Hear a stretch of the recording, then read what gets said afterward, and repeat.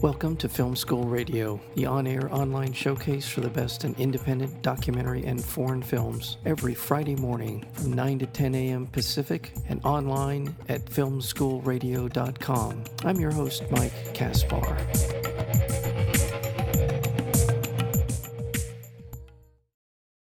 From the director Sonia Sohn, whose previous documentary work includes Baltimore Rising, as well as the star of HBO's The Wire, comes The Slow Hustle, an American tale of how the culture of law enforcement corruption penetrates the system at every level, destroying lives as ordinary citizens, hardworking local journalists, and a few rebellious public servants endeavor to pick up the pieces. When Baltimore police detective Sean Suiter is shot and killed on duty the day before he is scheduled to testify before a federal grand jury, a mystery unravels that raises questions about what story he was going to tell about his fellow officers. The infamously corrupt Gun Trace Task Force is the focus of an investigation that exposes members of an elite task force as a criminal gang that proves to be one of the dirtiest police units in U.S. history. We're joined today by the director of The Slow Hustle, and that would be Sonia Sohn.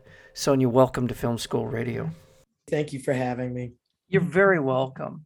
I did mention Baltimore Rising, which was a documentary film you did prior to this, and how your time working on that must have given you a tremendous amount of kind of insight and context within the storytelling, not only Baltimore Rising and the story of what happened to Freddie Gray, but also in terms of telling this particular story about Detective Sean Suiter. How did that inform your filmmaking in terms of the telling of The Slow Hustle? That's a really interesting question. Sort of the corruption involved it seems to be endemic in the department, and having your antenna up about what the story that was being put out about Detective Suiter. Sure. I mean, but at the same time, that is a knowledge that I had prior to Baltimore Rising, just as part of my own life experience. And then, of course, for me, the discovery in Baltimore Rising was working with a law enforcement officer such as Major Russell. Colonel Russell at the time. So that was kind of like a discovery. But this side of law enforcement had always been, I guess, my understanding and experience to a certain degree. Did it make me ready for the level of corruption that was exposed through the Gun Trace Task Force case? I can't say it was a surprise, but it was just incredibly disheartening to have to to report, to have to, focus on. But I wouldn't say that I brought one sort of impression into other. Nothing could have prepared me for dealing with, I think, a grieving widow and the family, and how to handle those folks. I knew I was an investigative reporter, so there was another layer of dealing with the reporters and letting them sort of take the lane that they, had skill and expertise to take. These were, I guess, some of the aspects that were, they were different elements here, different aspects of filmmaking and, this story that I had to deal with that I didn't have to deal with in Baltimore Rising. Well, I want to dive a little bit further into the story of Detective Sean Suiter, the circumstances surrounding his death. Well, go ahead. Give us the sort of the day of description of what happened to Detective Suiter.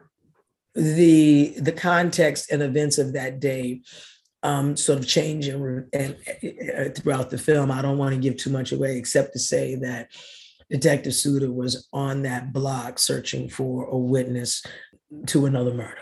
And while on that block, he sees or thinks he sees something in the lot, and he runs into a lot, and 2 shots are fired, and his partner for the day discovers him dead in that lot, and no suspect is found that day. Thank you for that, because there's so much beyond that. This is kind of the key that unlocks the Alice in Wonderland that we head down this path. in order to try to figure out what happened and why. And this is my difficulty in sort of talking to you about it, because I do not want to give away a lot in terms of the filmmaking and the story, except to say that it is compelling and disheartening on a level that you would expect better of law enforcement. And that doesn't seem to be the case so much in this story, certainly. But what I found, as I said, compelling were the people that you bring in. And you mentioned some of the journalists who get involved, people not only also from his family, in giving us a pretty wide spectrum of possibilities as to what happened. Is that a fair way to put it? The investigative reporters, the family, there are a lot of. Oh, right. Got you. Right. A number of voices. Exactly. Yes. It's sort of a tapestry of voices. Right.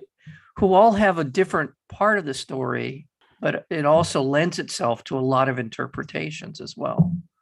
Yes.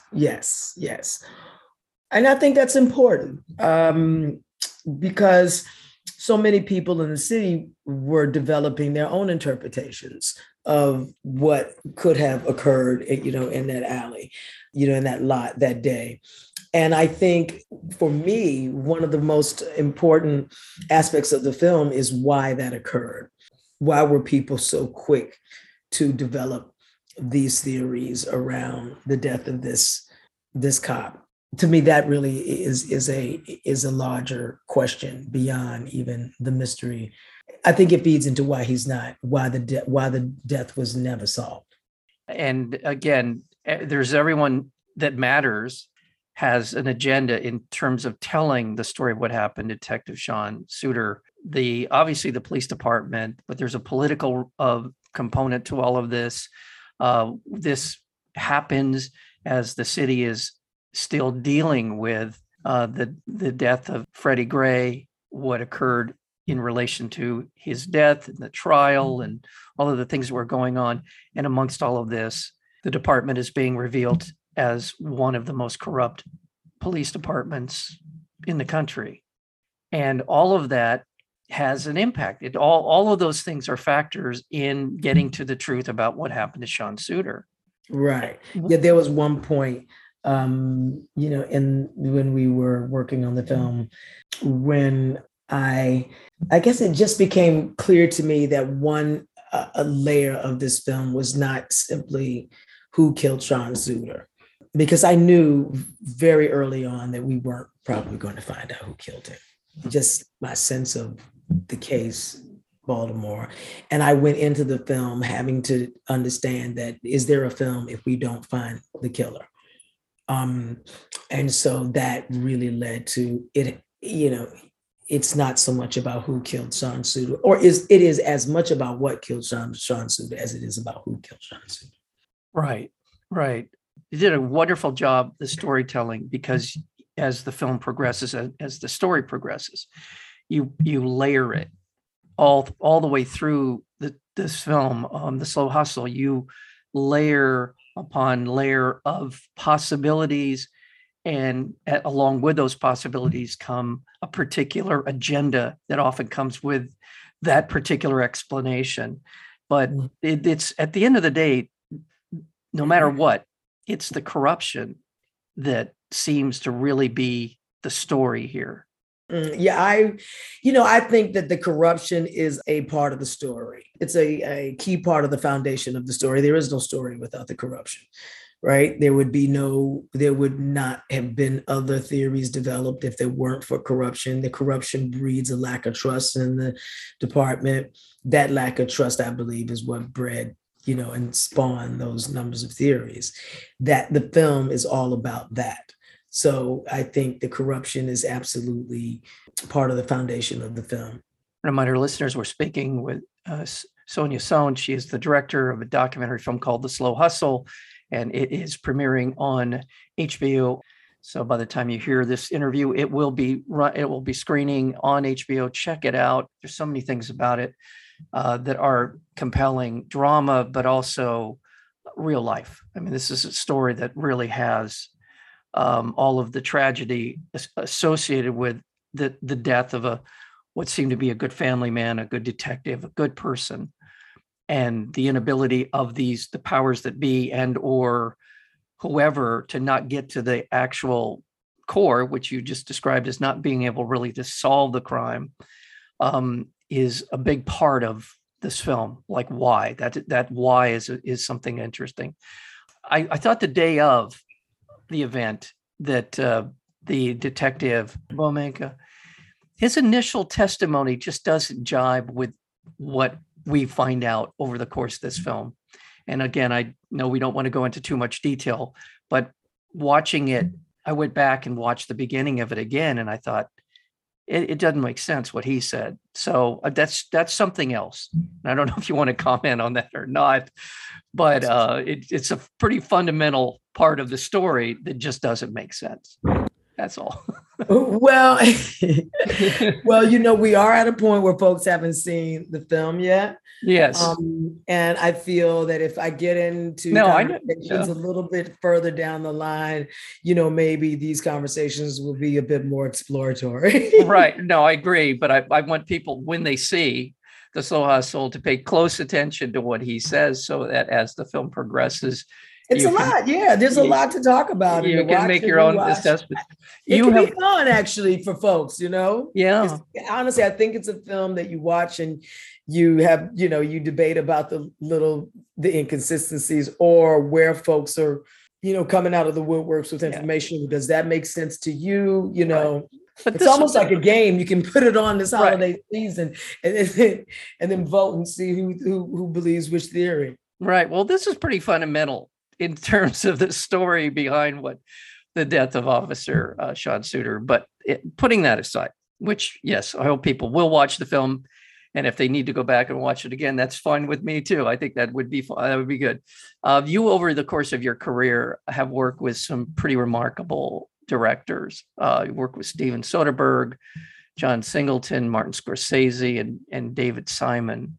Mm-hmm. What kind of an impact in terms of storytelling or the way that you go about approaching a project have any of these directors, because these are seriously high profile, accomplished directors?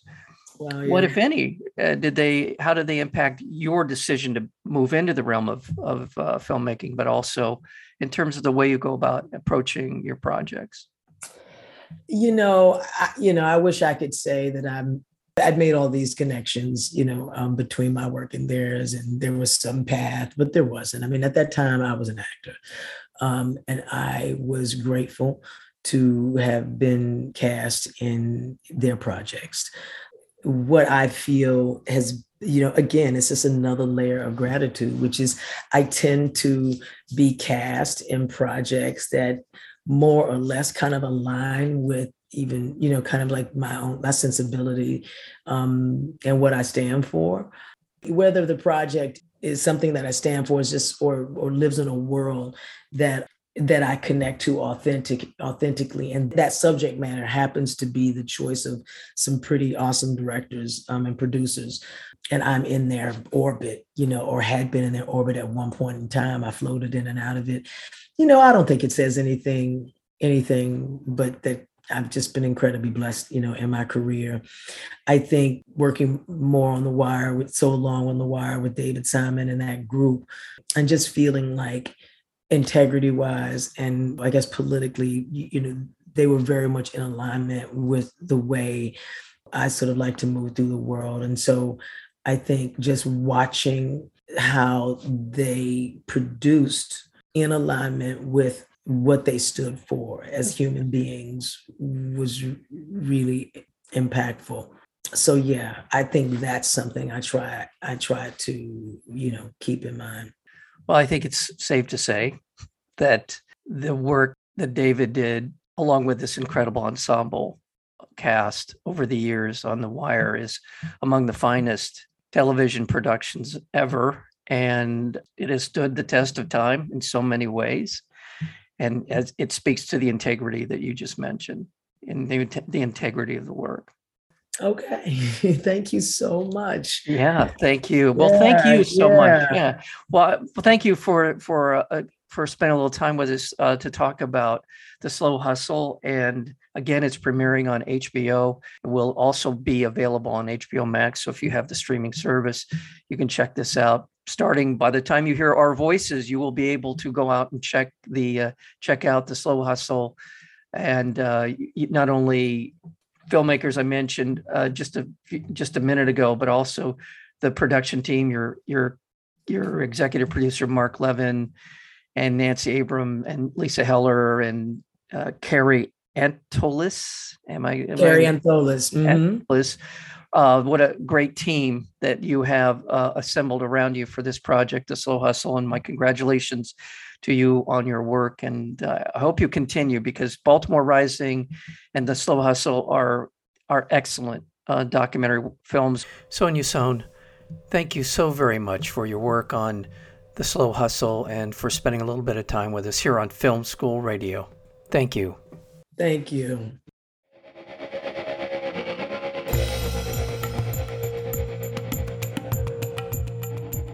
You've been listening to Film School Radio, the on-air online showcase for the best in independent documentary and foreign films. You can find out more about the program at filmschoolradio.com. I'm your host, Mike Kaspar.